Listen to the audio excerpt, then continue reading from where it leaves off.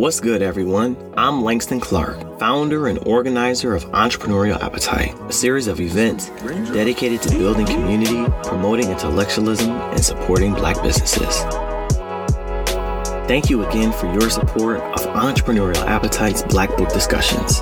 Beginning this season, we are inviting our listeners to support the show through our Patreon website. The founding 55 patrons will get live access to our monthly discussions for only $5 a month.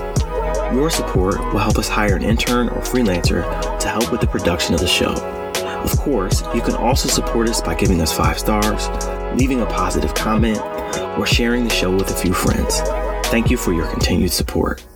In this special bonus episode, we partner with Dr. Devin Walker and Dr. Javier Wallace, hosts of the Black with Blue Passports podcast, to bring you a conversation with G. Christopher Cutkelvin, founder of the Belizean Education Empowerment Foundation. Today I'm partnering with 2 of my homeboys, actually 3 of my homeboys from graduate school at the University of Texas at Austin, to do an interview of Christopher Cutkelvin, who is a social entrepreneur and philanthropist. But I want to take this time now to introduce my friends Devin Walker and Javier Wallace, who have their own podcast that emphasizes Black folk who travel and Black people who do business abroad throughout the world. What's going on, Dr. Clark? What's up, fellas? Good to see y'all. Yeah, man. Thanks for having us. Yes. Glad to be here. I love that introduction, too, by the way. I think we come to shake it up a bit. Throw some of that formality off. But it's that's right. He was real clean when he came in with that intro, right? I got a thing, you know. So I respect it. It's good. So what I think everyone's gonna have a different feel for the way I've done Entrepreneurial Appetite in the past. But can y'all tell us about you all's podcast? Tell them what it is, Dr. Wallace. Oh, come on now. So Black and Blue Passports, y'all, is a podcast that Dr. Devin Walker and I, we went into a venture on to really think about how we as Black people, particularly Black people from the United States, are navigating the world ourselves and our unique identities as Black men, but then also featuring other people who are Black from their different walks of life from around the world. But a lot of these people are based in the United States and are connected here and are thinking about what they're doing out in the world. And we really wanted to have a space to encourage a lot of young people, particularly because we met at the University of Texas at Austin and worked a lot with young people in international education, study abroad programs and the likes, for them to be able to tune in, listen to things that people are doing, saying, and encourage them to move beyond their borders and see the challenges that exist beyond the borders, and also disrupt a lot of narratives, I think, associated with traveling, particularly Black people traveling the world, leaving from the United States. And maybe Dr. Walker or Devin can go ahead and clean me up and add some more there about what it is. Nah, that was beautiful, man. I'm great with what you put down. So with that, man, let's bring on our guest, our joint guest for the day, Mr. Cutkelvin. Let's bring this brother, man. Happy to see you, man. What's up, brothers? What's going on? What's going on? Chilling. How you doing, brother Cuddy? Good. Happy New Year's to y'all.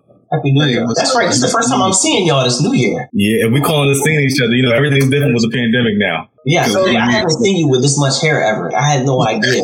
Hey, I ain't seen myself with this much hair. You had the mop top going on. Breaking. You know, it's funny, Mama.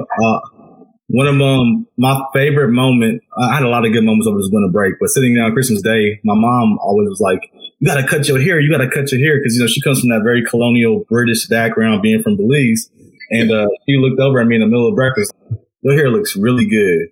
And that made my Christmas, yo. Oh, really? Yeah. And it was the first time she acknowledged, breaking some of those stereocultures that we have. It's, hair, clothes, dress, talk, all that stuff is all wrapped up into the program we have. And so for me, it's been really dope to see, like, oh, I got curly hair, it grows. And it's not, having to cut. I've never had it this long. So we'll see what happens. It become the decolonizing thought process. Yeah, there you go, man. Hey, down with colonization, down with the British imperial power that took over the world. All through their hair. That's what's up. I ain't never seen with that much hair anyway, either. Yeah, bro. You gotta do it while you can.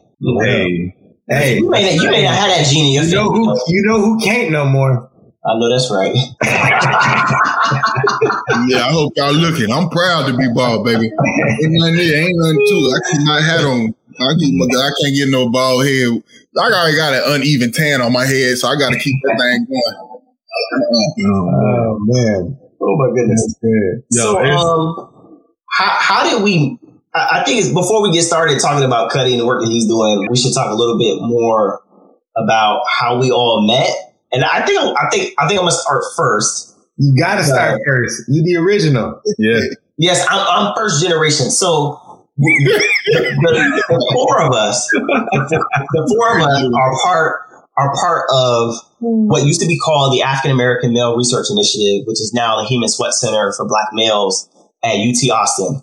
Mm-hmm. And so I was probably one of the original cohort of Black male students to come into the program to get their PhD I was behind Albert Bemper and LeGarrette King, who are both now professors at Colorado State and the University of Buffalo. And it didn't have a name at that time. It was just brothers helping brothers get through their doctorates. And then I think 2 years in, Javier, forgive me if I'm getting the dates wrong, was it 2011 or 2012? 2011. 2011. This brother. No, wait. It was 2011 because I graduated in December 20. No, I don't. It was 2011. I think it was definitely the 2011, 2012 school year. 2011. It was that school year. So 2011. So Javier comes in. I think you were at FAMU, right? Yes, sir. So this is what happens, right? So every year another brother was coming in to the pipeline, and Javier was supposed to come in 2012. So he comes in, he does his visit, he comes to class with me and Martin Smith, who's a dean or something at Duke right now. I don't know, he's about to be president someday. Anyway, so he comes to class with me and Martin. We show him around UT, and then we have this suite where our advisor's office is located, and we used to call that the intellectual barbershop because we would just sit outside his office and just talk about all types of stuff there. So Javier goes on this journey all around the world and comes back a new man. It's like he's glowing in a different type of, his whole aura is different.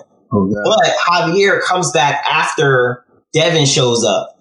And Devin was randomly found my old roommate and took over his lease. They met, did y'all meet on Craigslist or something like that? Yeah, I found the old roommate on Craigslist.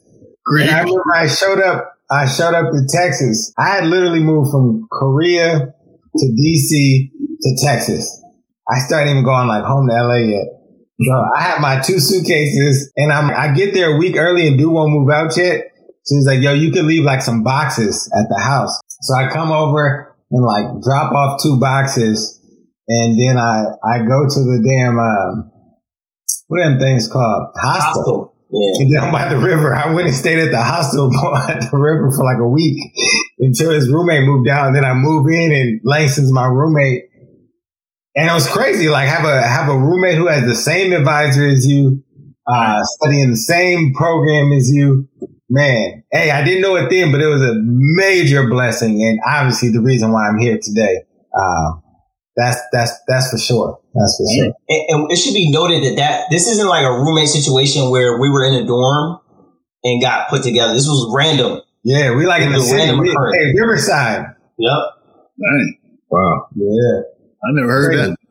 Yeah, that's ridiculous. Yeah, man. And so, then I don't know who came first. When did you end up enrolling in the pro? Oh, Cuddy came before Javi did. Yeah, right? I did.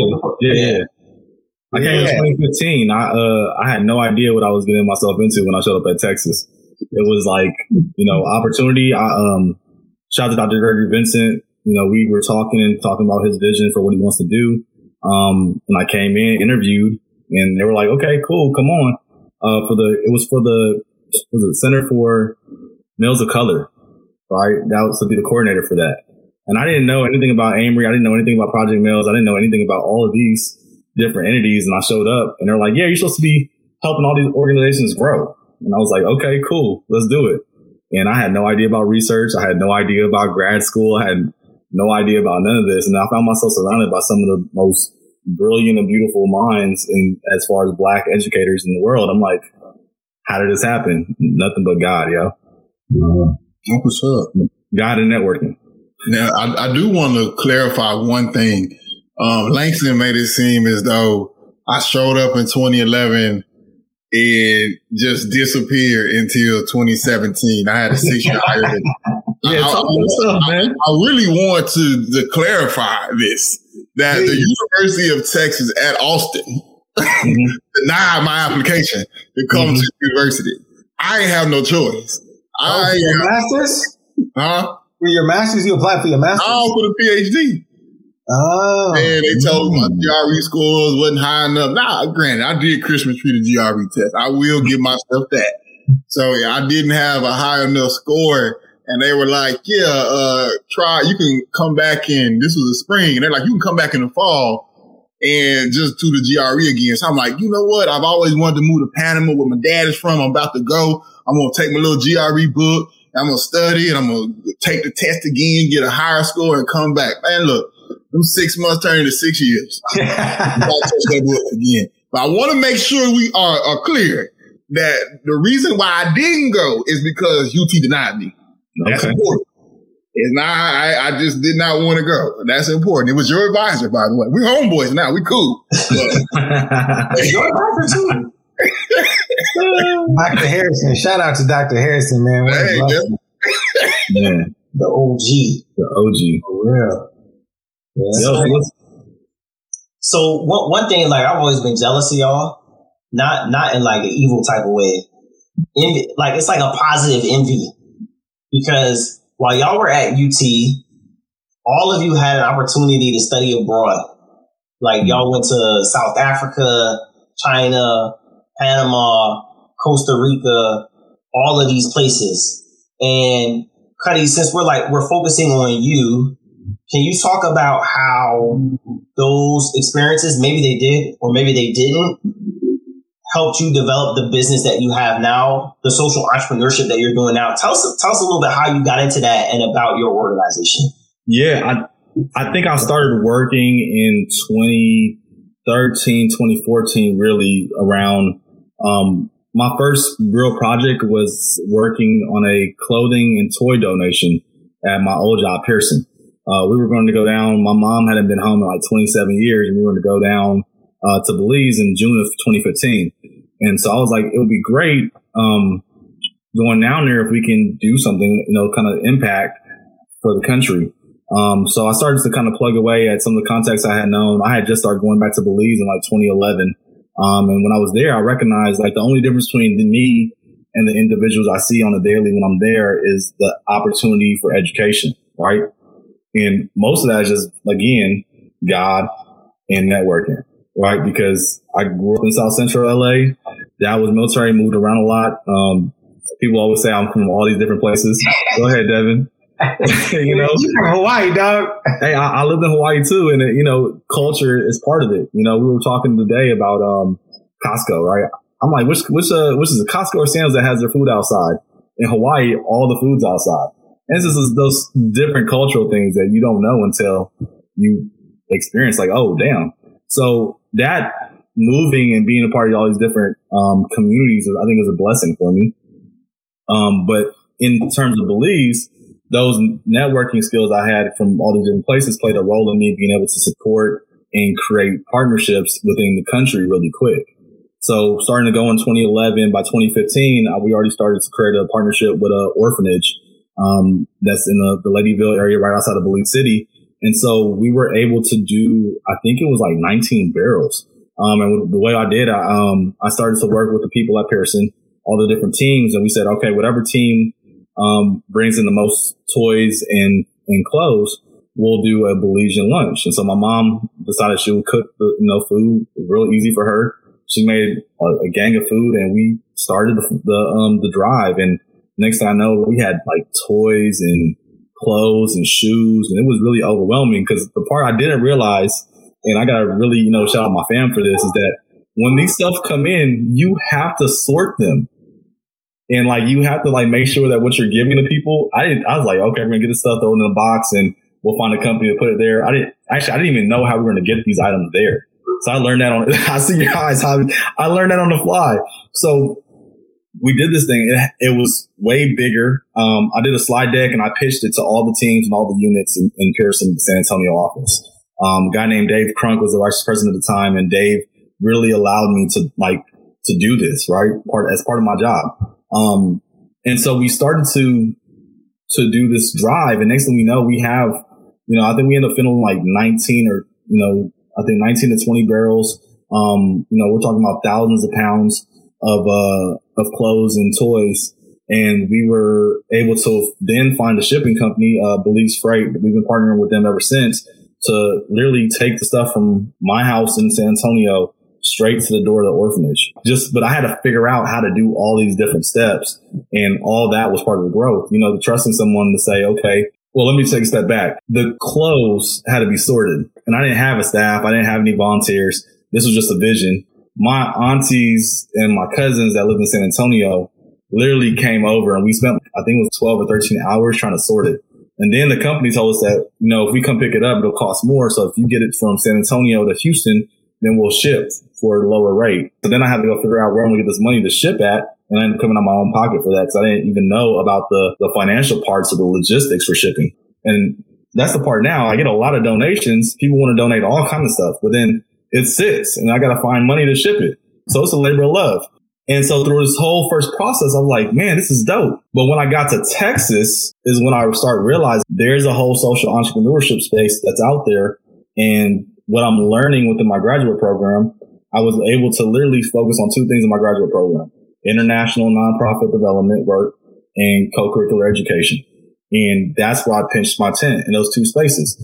And so when it comes to social entrepreneurship, through our study abroad program in Texas, I was able to take, students to an area in Cape Town, Kaikalisha, a township, and we had like 9 or 10 sites. And so I was responsible for them for a month. And that really helped me get out my shell. How do I do this work international on a more sustainable level? And so all these different experiences I had, from moving around so much as a kid to getting, lucky and being at Texas, and then being able to work under Dr. Moore, Dr. Vincent, and all the amazing people there. And the experiences have allowed me to grow my organization into something that is going to be sustainable and somewhere where we could help people, give them the opportunities that is the only separation between me and them. What's the name of your organization, man? The Belize Education Empowerment Foundation. That's really what we wanted to do. And the way I came up with that name was actually, I was sitting in Kailicha and I was trying to figure out, I want to empower people. We want to edify people. And so starting to craft that around our logo, it's like a pencil, but it's also a B. So it's in the top right corner. And really trying to empower people to have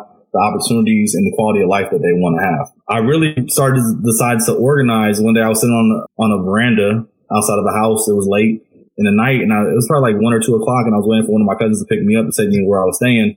And I just kept seeing kids walk up and down the street in Belize City in the middle of the night. They had nowhere to go. Like, people out everywhere.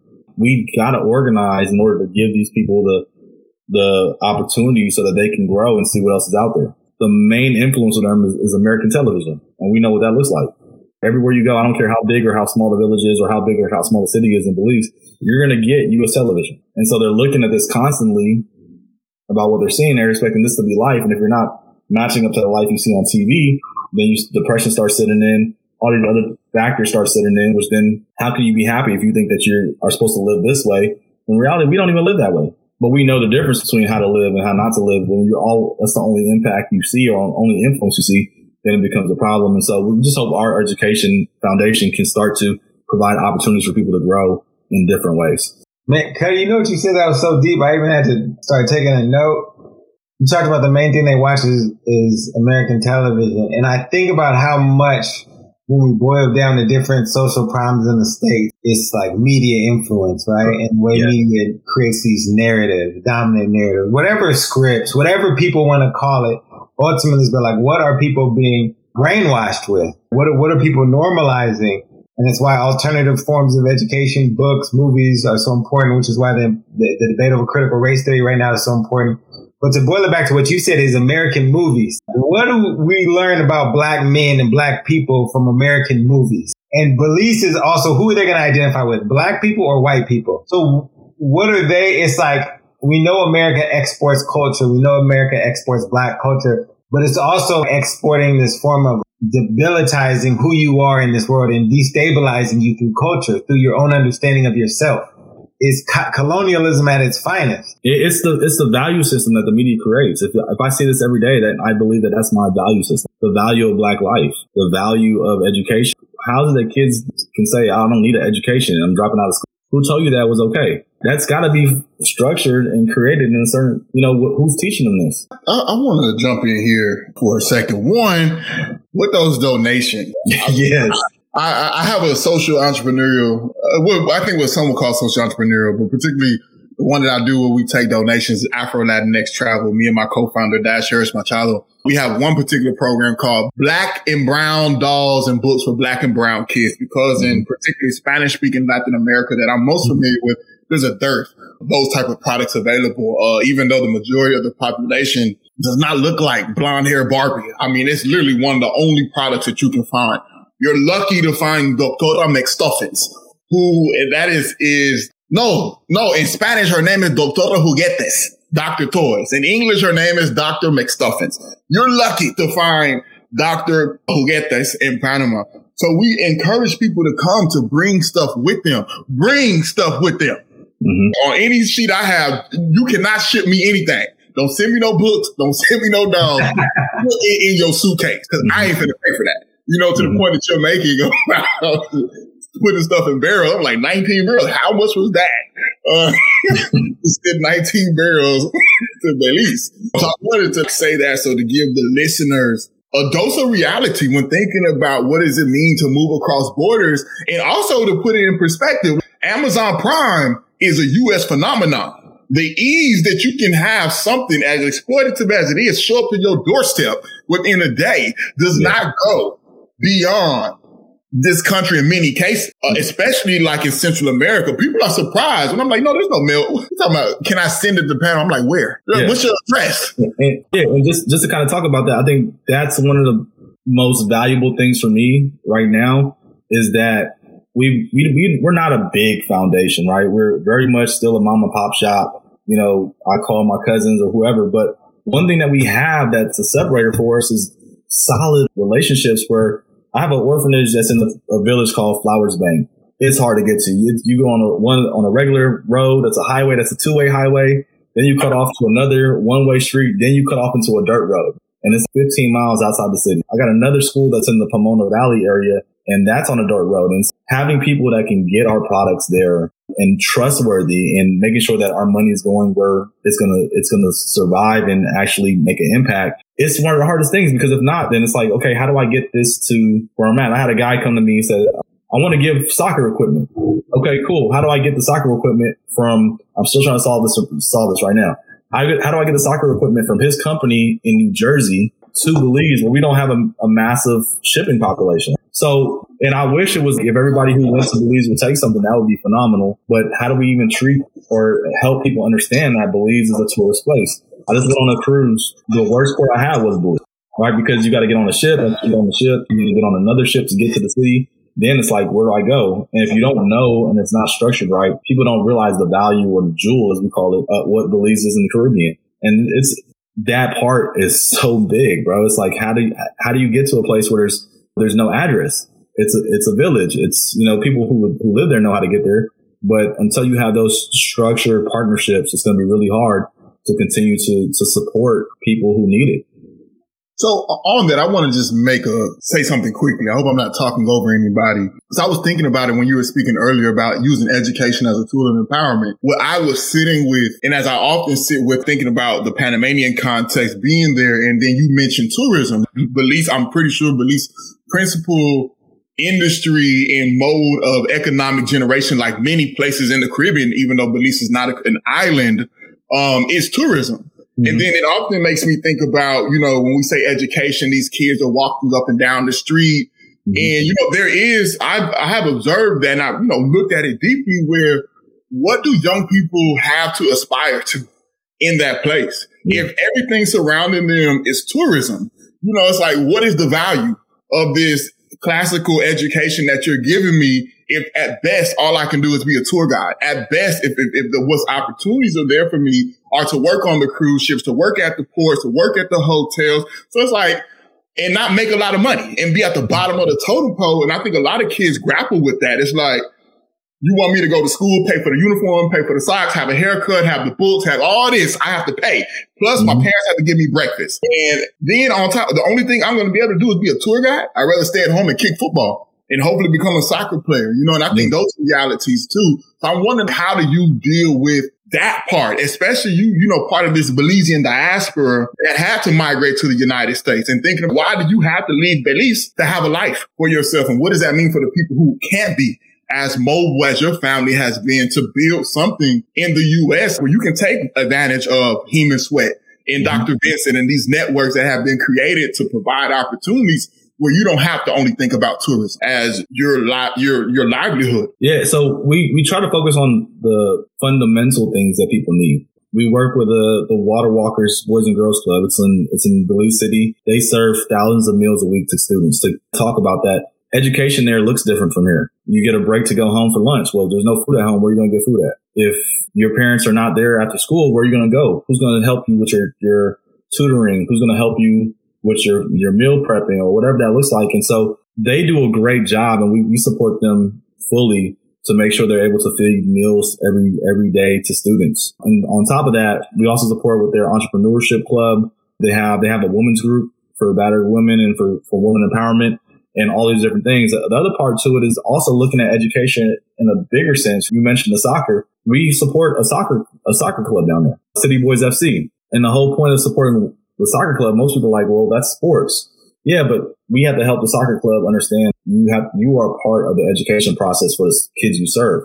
So let's make sure you have uniforms. Let's make sure you have a tent. Let's make sure you have a water tank so that, you give everything they need so that you can focus on student development and empowerment and not everything that it goes into running a club. And so we've really been focusing on getting jerseys and all the small things, the cones, the balls. I said we got a tent. We have the water things, cleat program. So one thing we're going to launch, the pandemic kind of put a wrench in this, but we want to have a soccer cleat program where kids can get cleats, and when they grow out the cleats, they can change them in. So what happens in America, people buy their kids a cleat, they grow out of it in 2 or 3 months.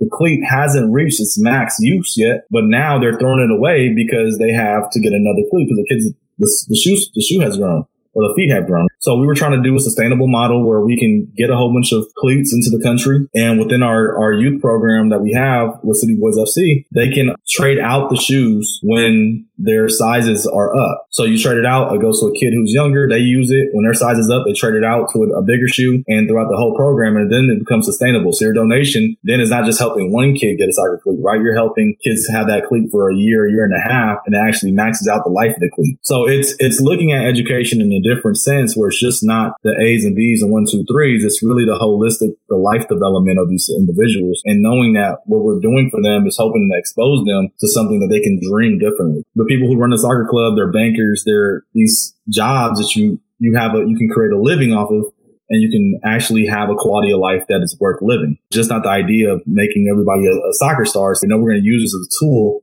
to educate you in different ways. We were joking around having a conversation about you going back to your house for Christmas, and the first time your mom said, Chris, she might have called you Gilbert. I'm sorry. My mom called me Chris. I had to throw it in. Chris. My mom has never called me Gilbert. I just had to use your real name. I'm sorry. It's all good. My bad. G. Christopher, she said, Chris, she liked your hair, but before y'all had this tension because she wanted you to cut your hair. And we were talking about, the colonial mindset says that we have to operate and be and show ourselves to the world in a certain way. I'm wondering, how do you, through your social entrepreneurship, negotiate what may be a fine line of providing a liberating and empowering education and an education that is reinforcing some of the negatives of a colonial type of education? Well, shit, if he could figure that out, we would all be good. It's a tough question, Langston. I mean, for me, it's really allowing students to get the best they can. Here's the thing about Belize. I'm not sure how you told me about Panama. I've never been there before. But in Belize, most of the education system is built through the church. Wesley College, the Anglican, Methodist, everybody, they have a church. They brought the church in, and the first thing they did is put up a school. And so a lot of the major schools or the best schools are Christian or religious based. And so when you talk about what they're teaching within the schools, and it's not a religious conversation, but what they're teaching within the schools, the moral and the values that they're teaching is going to be completely different than the culture that's there. So there's always going to be a rub in that space.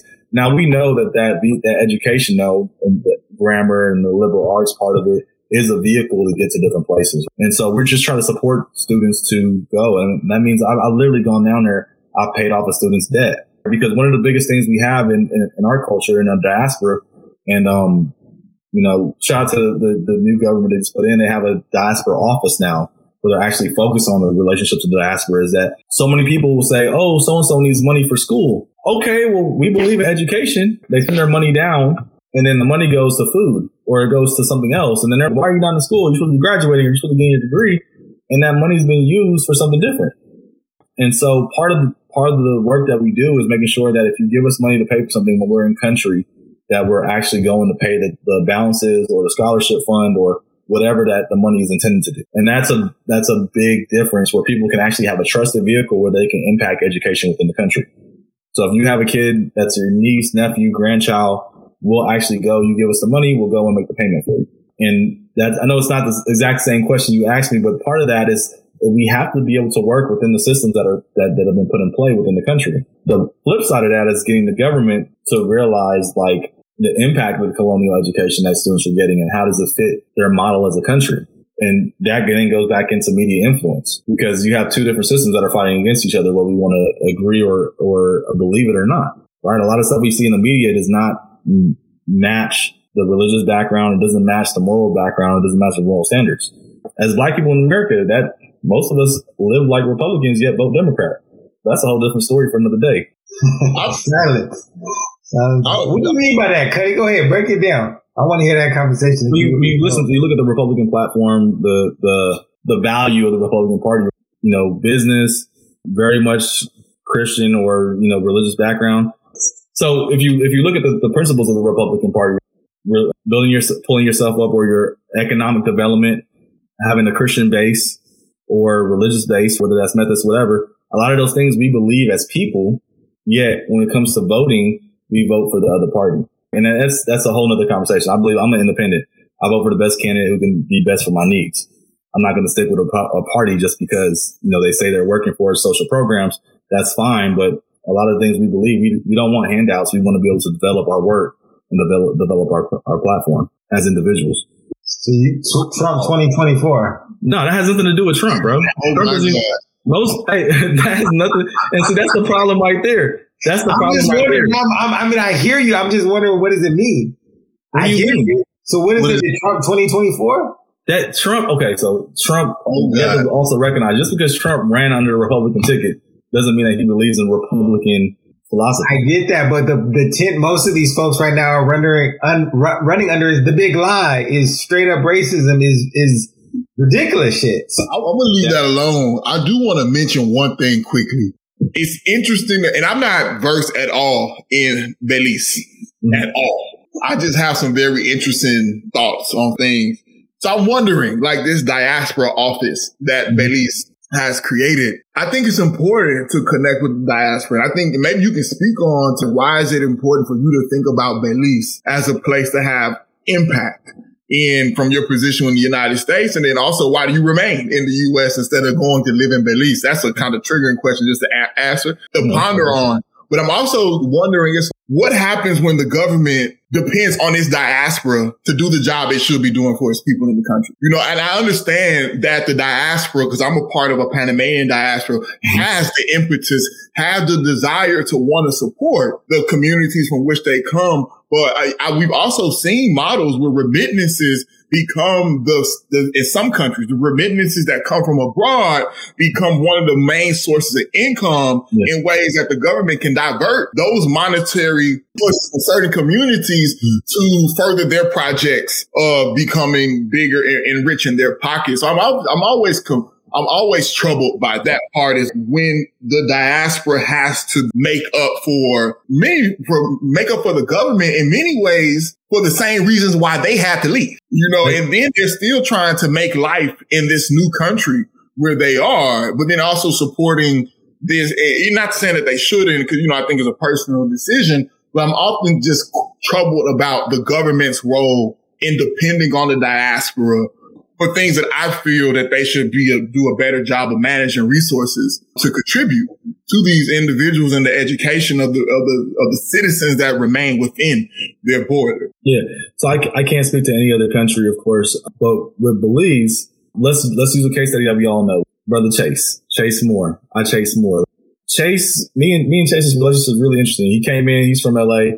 I recognize it off front. We just start talking and I'll go, yeah, bro, I'm from Belize, whatever. And he's like, yeah. Oh, my grandma was from there. So you look at Chase, and Chase is third generation American now. And Chase has never had any relationship or any identification with the country besides that his grandmother was there. So when you start looking at it from a country, Belize has never really had a push to rally their diaspora. And when you look at that, Belize is about 372,000 people. I would venture, and it's funny, I was just having a conversation with the minister. I met him in Houston a couple of weeks ago, and I was like, he used the number, and I was like, hey, bro, that number is wrong. And, of course, it wasn't in public, but we talked about it off site. There's some reports that there's over 400 to 500,000 Belizeans in LA alone. So you look at the country population and LA's population of Belizeans, that's not including San Antonio, Houston, New York, Chicago. Chicago and New York have Belizean days. So you have all these resources who are not tapped to actually help the country. So whereas a lot of places like the Philippines, a lot of that money that goes back to the Philippines, as you use the term remittance, comes from people who are working outside the Philippines. A lot of Belizeans are not supporting the country in that space. And then we're at the point now where we have multiple generations of people who have lost their connection with the country. So one thing I was really happy about on one of my service trips, I was actually able to take Chase, his cousin, his brother was supposed to come with us too. But it was the first time going home. And I'll never forget. We were driving through a little village the first day that we were there. And his cousin in the back, he says, hey, these people look different. He's like, and Chase goes, they look just like us. And it clicked in that moment. It's like, oh, I'm home. This is where I'm supposed to be. And so allowing them to have that connection back with their country and to start to actually think about what that investment looks like. I'm having the same conversations with my own cousins. So I have a cousin who plays football at UNT, and he's starting to get to that point now where his identity is starting to understand, who am I really? And he's starting to have new conversations about what it means to be a Belizean. And it's important that as people within the diaspora, that we teach our kids to be a part of the diaspora and that they actually have a home besides what they see. Because the only thing they see now is on what they see on TV or what they experience in school. And we all know how that could push you to actually lose your culture or to not be a part of something that's greater than you. And so being able to take him home, we actually went home a couple of weeks ago for a day, and he was asking so much questions and being inquisitive about it. And that is what's going to allow him to start thinking about, okay, can I get land? Can I, provide impact? I want to be an anesthesiologist. Can I do something within the country to help other people develop and grow like me? And so it's not, from our perspective, it's not looking to the government to solve all the problems. It's knowing that we have an economic impact and we have these people out here who are not so much supporting what the government's doing. And we can't do it by ourselves, because what's going to happen is you're going to have Canadian investors, Arabian investors, Chinese investors, Taiwanese investors who are going to come into the country. And then next thing you know, what happens to your country? It gets sold off. And that's what's happening in Belize. A lot of the best places to invest or to be a part of industry don't belong to us anymore. We have villages that are being sold so they can put up a hotel, and people are being dispersed. And so it's important that we as people in the diaspora start to invest back in our own country. And I think that's the whole point of this office, is to start to get people to start to trust within the government and to allow people to figure out how they can invest in Belize, in infrastructure and things that the country needs. So, Cuddy, you went to an HBCU. Absolutely. Texas Southern. So a few minutes ago, I held up this picture of one of my favorite black conservatives who would probably be a Republican. This is actually one of my favorite black people of all time, Booker T. Washington. Yeah. One of my idols. I'm not saying I'm Republican or conservative. I'm just saying this is one of my favorite people of all time, Booker T. Washington. I love him dearly. Anyways. I got kicked out of the class because of that book. Why? The teacher wanted us to do this thing between Booker T. Washington and Du Bois and have like this conversation, debate as a black literature class. And shout out to her for being stern but unbiased, And I challenge her like, yo, why you put that up? This, just going off on what I think from my young mind is why was there even a conversation between Booker T. and Du Bois? But now as I've grown, I'm like, oh damn, Booker T. was on some shit. Yes. Yeah. But I didn't know that and until you are challenged with things, right? Until you're challenged with thought processes, then you realize like, oh, there's other ways to live. So let me get to the question though. Yeah. So you have this education, foundation, social entrepreneurship efforts that you're doing. Talk about how you see the history of the founding of historically Black colleges in the work that you're doing now. Or is there no parallels that you see? Because what I hear you say is that there's a lot of, even from the diaspora, that there's this idea of your own uplift and not necessarily being reliant on the government or people outside of your community to sort of build up the homeland. It's got to go hand in hand, right? We've got to build the mechanism that's going to create the change we want to see. And I know sitting here for a fact, I can't do the work that I'm doing without the government. If I want to get to the point where we're creating a consortium that's allowing students to go to HBCUs and get education, some of the best education in the world, I need the government, right? If I'm going to create opportunities for athletes to be recognized within the country, within the U.S. and start to get into the MLS or whatever space they want, I need the government. And it's a hand in hand wash. But part of that, everything you said, and I'm just listening right now, part of that, that's all extracting all those resources still out of Belize and taking them to the U.S. So I think one of the, at least what I'm hearing from both of them, is how do you help build, or how does Belize want to build and stand in their own right, where they have their own, Belizean soccer league where Black Americans are trying to go play for them, where the third generation, Black, people like you used to run track, man. You know what I'm saying? You going back and running for track at a university in Belize. Oh, I don't want to extract, but I recognize in order for us to build a generation of people that can get to that sustainability level, the resources are not in the country. So if we're going to talk about tech, there's no tech schools within the space that can develop tech industry. So we have to have a generation that goes and gets that education and brings it back to the country. There's so many barriers before we can even get to the point of people learning that we're trying to cover. So it's not me wanting to extract talent from Belize. It's me trying to create an environment within the country that people can use what's there to get their education and further the country. And I think that's what I was trying to tell Langston, is that it's a hand-in-hand wash. I have to use both the diaspora funding and the government institutes to develop the programs and the things within the country to help people succeed. I would love to take people from here and go build a tech institute. Costs money, resources, where I'm going to get it from. If I'm going to look at, there's two ways to do that. You can either look at foreign investment, which is going to want a piece of what you build, or you can look at it from the diaspora to have the diaspora invest in what we're doing and know that it's completely in-house. And that in-house looks different with us because we have so many people, like we talked about earlier, who are outside the country. So I'm thinking all right, what about a Texas state partnering, with communities over there where they help to build, some sort of studio or some sort Texas Southern, not Texas State. My fault. That just shows my whole light skin. That just shows. Yeah, that's that Badger education for you. No, you know what it is? Honestly, that's part of that multiculturalism bullshit that you learn in California. You understand how brainwashed I was? Man, I'm almost embarrassed to say this, honestly, but I'm going to say it. Growing up in LA, and this is me, maybe being mixed, whatever, but growing up still in a predominantly Black part of town, having predominantly Black friends. When my homeboy, he went to Morehouse. And he was telling me he was going to go there. He's like, why don't you apply to an HBCU? I'm like, man, I don't want to go to a school that's going to be, I want to go to a school that's going to be more diverse. Mm-hmm. Like, why would I go to an all Black school? That, to me, that doesn't make sense. And I went to the University of Wisconsin. Badgers. 91% white, 1.8% Black. But that just spoke to my limited understanding of, one, the history of HBCUs. I wish I would have had a better understanding of growing up in California. And two, just this misalignment of what multiculturalism is and what it isn't. You know what I'm saying? So I was pretty brainwashed myself growing up. And in ways that I'm still navigating through. But my fault. Texas Southern University. What about, I guess what I'm saying is, how do we, and I'm not saying you should have the answers. I don't have the damn answers, but how do we help build institutions? We always talk about we need to build our own institutions as Black folks in America. How do we maybe use the fact that we do have a economic privilege to help other countries build their own institutions in their own countries? And we don't necessarily have to think about it as this full on, how much money am I going to get back off my investment? But simply, I don't know.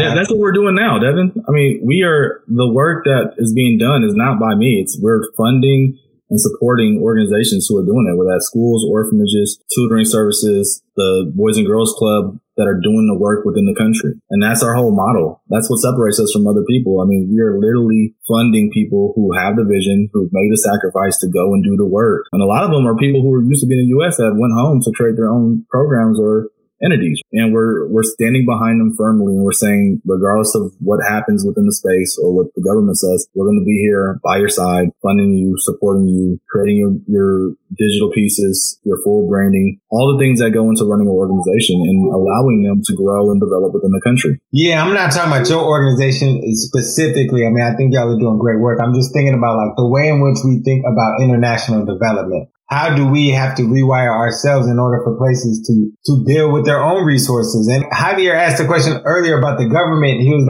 why aren't they managing their resources better in a way where they're providing the services for these communities? Because if, at least what I was hearing from that, it's the diaspora who's providing these resources to supplement and sustain these communities, then it also sustains the government and allows the government to continue to operate in the same exact way. So then it also sustains the problem. And when you look up in 20 years from now or 50 years from now, what's different, or is it so much worse? So this is where Devin is acting like a Republican. Because essentially what Devin is saying. Don't tell him that. Because don't tell him that. What I hear Devin saying is that we need a free market enterprise solution rather than the Belizean diaspora give to the government. Y'all go to Texas Southern, get an engineering degree, you go back to Belize, start a tech company. I don't know.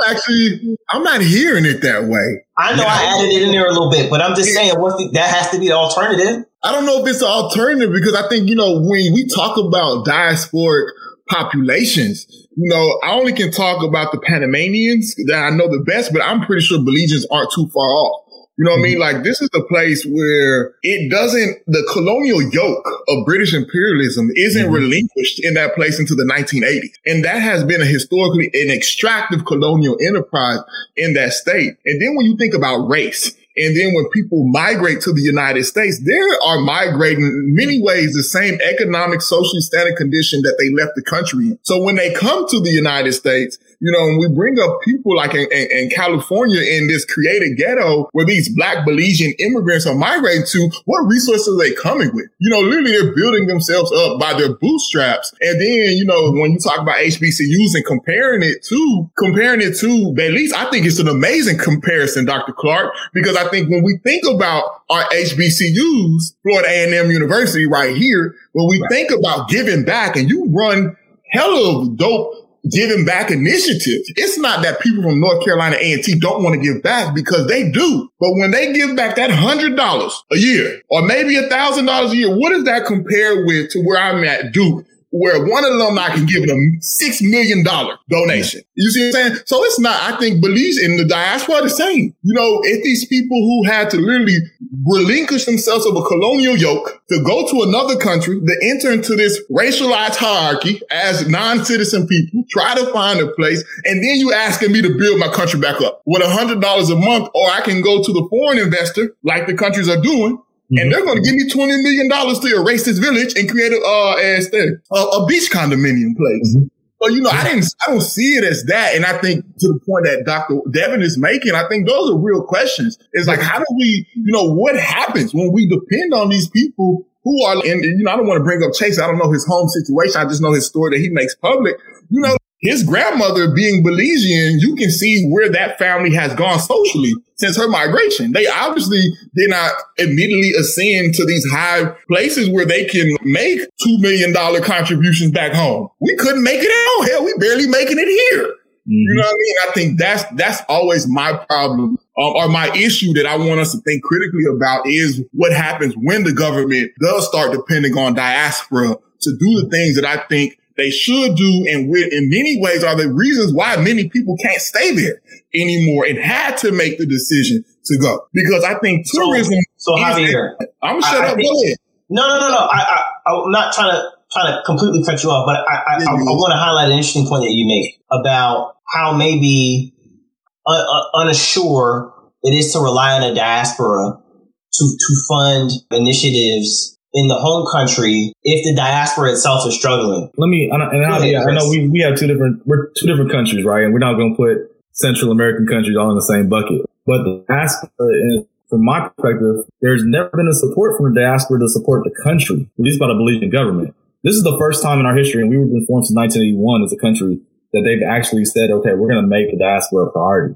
This is the first time. And when you talk about making the diaspora a priority, what you're then talking about is how do we get some of those human resources back into the country, and how do we allow them to grow and flourish here so we can help the country grow on a whole and actually do it internally. So from that, I'm just saying from our perspective as a Belizean, a first generation American, that was great for me because I've been doing the work. And I've never had a conversation with anybody to say, okay, how can we support you to continue to do the work? It's never happened. So that's what excites me about the time we're in right now. However, you said something just now that started to make me think about the unique position of Belizeans. I think this happens with Panamanians too. When you come to the United States, based on how you look, you have to choose either to go into one racial structure or another racial structure. Either to choose to be a part of the Black racial structure or the Hispanic racial structure. And those two spaces don't look the same. And sometimes families, as time goes on, they end up growing in two different spaces, even though they're from the same family. And I think that's even another structure, because when you start taking those ideas and concepts and moral values back to the country, there's different things within the space. As much as they are similar, they're different. And then you start taking these back to the country and you start to try to build something on that. And that's another clash too. There's places out there where you have different associations and some of them are Black and some are Hispanic because of the difference in how they live in America, even though they're both Belizean. Thank you, Cuddy, for joining us. I want us to take some time before we all go. Cuddy, can you tell the folks where they can reach you on social media? How can they support what you're doing? Websites, whatever, what have you? Yeah, absolutely. So Belizean Education Empowerment Foundation, or we call it the BZEE Foundation, BZEE Foundation. So just make sure we're starting that work. So BZEEfoundation.org. That's our website where you can make a donation. We're also on Facebook. If you want to do search us on Facebook, same thing. And I just got the LinkedIn page up and running. So we're in that space as well. Okay. What happened to Beef? Beef is the same thing. Okay. BEEF. Belizean Education Empowerment. Yeah, it's our initials, Belize, BZ Education Empowerment Foundation. Okay. Yeah, so beef it up. I'm just trying to make sure, you know what I'm saying, the streets is aware that this is still beef. I was trying to figure it out. Hey, we're here. We're gonna, this 2020 is gonna be a great year for us. 22? Oh, dang, it is 22. Man, COVID been that bad, huh? Damn. It's been a rough year so far. That boy, hey, it runs 2 years, bro. I gotta update the system. Now, 2022 is gonna be a great year for us. Time warp. Let's go back to 2020 and redo it all. Man. But this year, I think the goals is to make sure that we're more visible. Is to make sure that we're casting our net wide and bringing more people into our mission. And then really making sure that we're effectively creating sustainable programs. That's the biggest part. Because if we step away from the situation or something happens to me, I want to make sure that program that we start or that we fund can continue to grow. And we've seen that. We supported the Diabetes Walk there, and they're thriving. We supported the Boys and Girls Club, and they're thriving. We're going to talk about water workers. And so if anybody ever goes to Belize, please stop by us on Albert Street, right in the heart of the city. Don't be scared. They look just like you. The Belizean Education Empowerment Foundation, of course, in partnership with Water Walkers, Boys and Girls Club in Belize City. And so just, reach out and when you travel there, visit the places that matter. Don't just stay in the resorts. Go and see the people. I've heard so many times people say, oh, I can't go to Belize. It's just like, it's ghetto. It's this, it's that. It's a microcosm of Los Angeles. So if you feel at home in Los Angeles, then you should go feel at home in Belize. It just looks different. Yeah. I mean, one thing I want to talk about when we have some time is this concept of how do we, especially on this call right here, we're talking about, we all have these different programs, and how do you manage that when you have international focus, but you also have domestic things that you want to do too. And so we're launching the GTP agency to really help tell stories around organizations. So people who have a small business idea or a nonprofit space and need to get their branding up, if your logo looks like trash, we'll help you develop and fund and support you in the domestic space as well. And so everything we've been doing lately has really been around how do we start our own conglomerate so I can do my Street Liberator, the Belizean Education Empowerment Foundation, and everything else that I'm doing within the education space in America, along with the work we're doing international. And so that's really the next focus for me in my involvement is to start to run these different places that I have or these different entities as a conglomerate. The Johnson & Johnson or Deloitte, these massive companies that are out there. We got to start running our entities like that because you get pigeonholed into one space, and we're more than that. What's up? That's what's up, man. It's been great to see your growth, Cuddy, over the years, man. and having you as a friend and just seeing all that you've done and developed and the influence that you had on me starting my organization, that was directly tied to you. So appreciate your motivation, everything you do for the community here in Belize. And I just got to say, because it's on my mind, I just see also such an opportunity, the fact that you work at HT and they have very little international stuff, period. But, you know, you could run something to Belize. You can also, that could be a way you got to also create something there for people that attracts people there and really connect on just a lot of the different things we talked about in this conversation. And I'm thankful for the unanswered questions that we are left with here today. That felt very kind of academic, but it also felt very fun.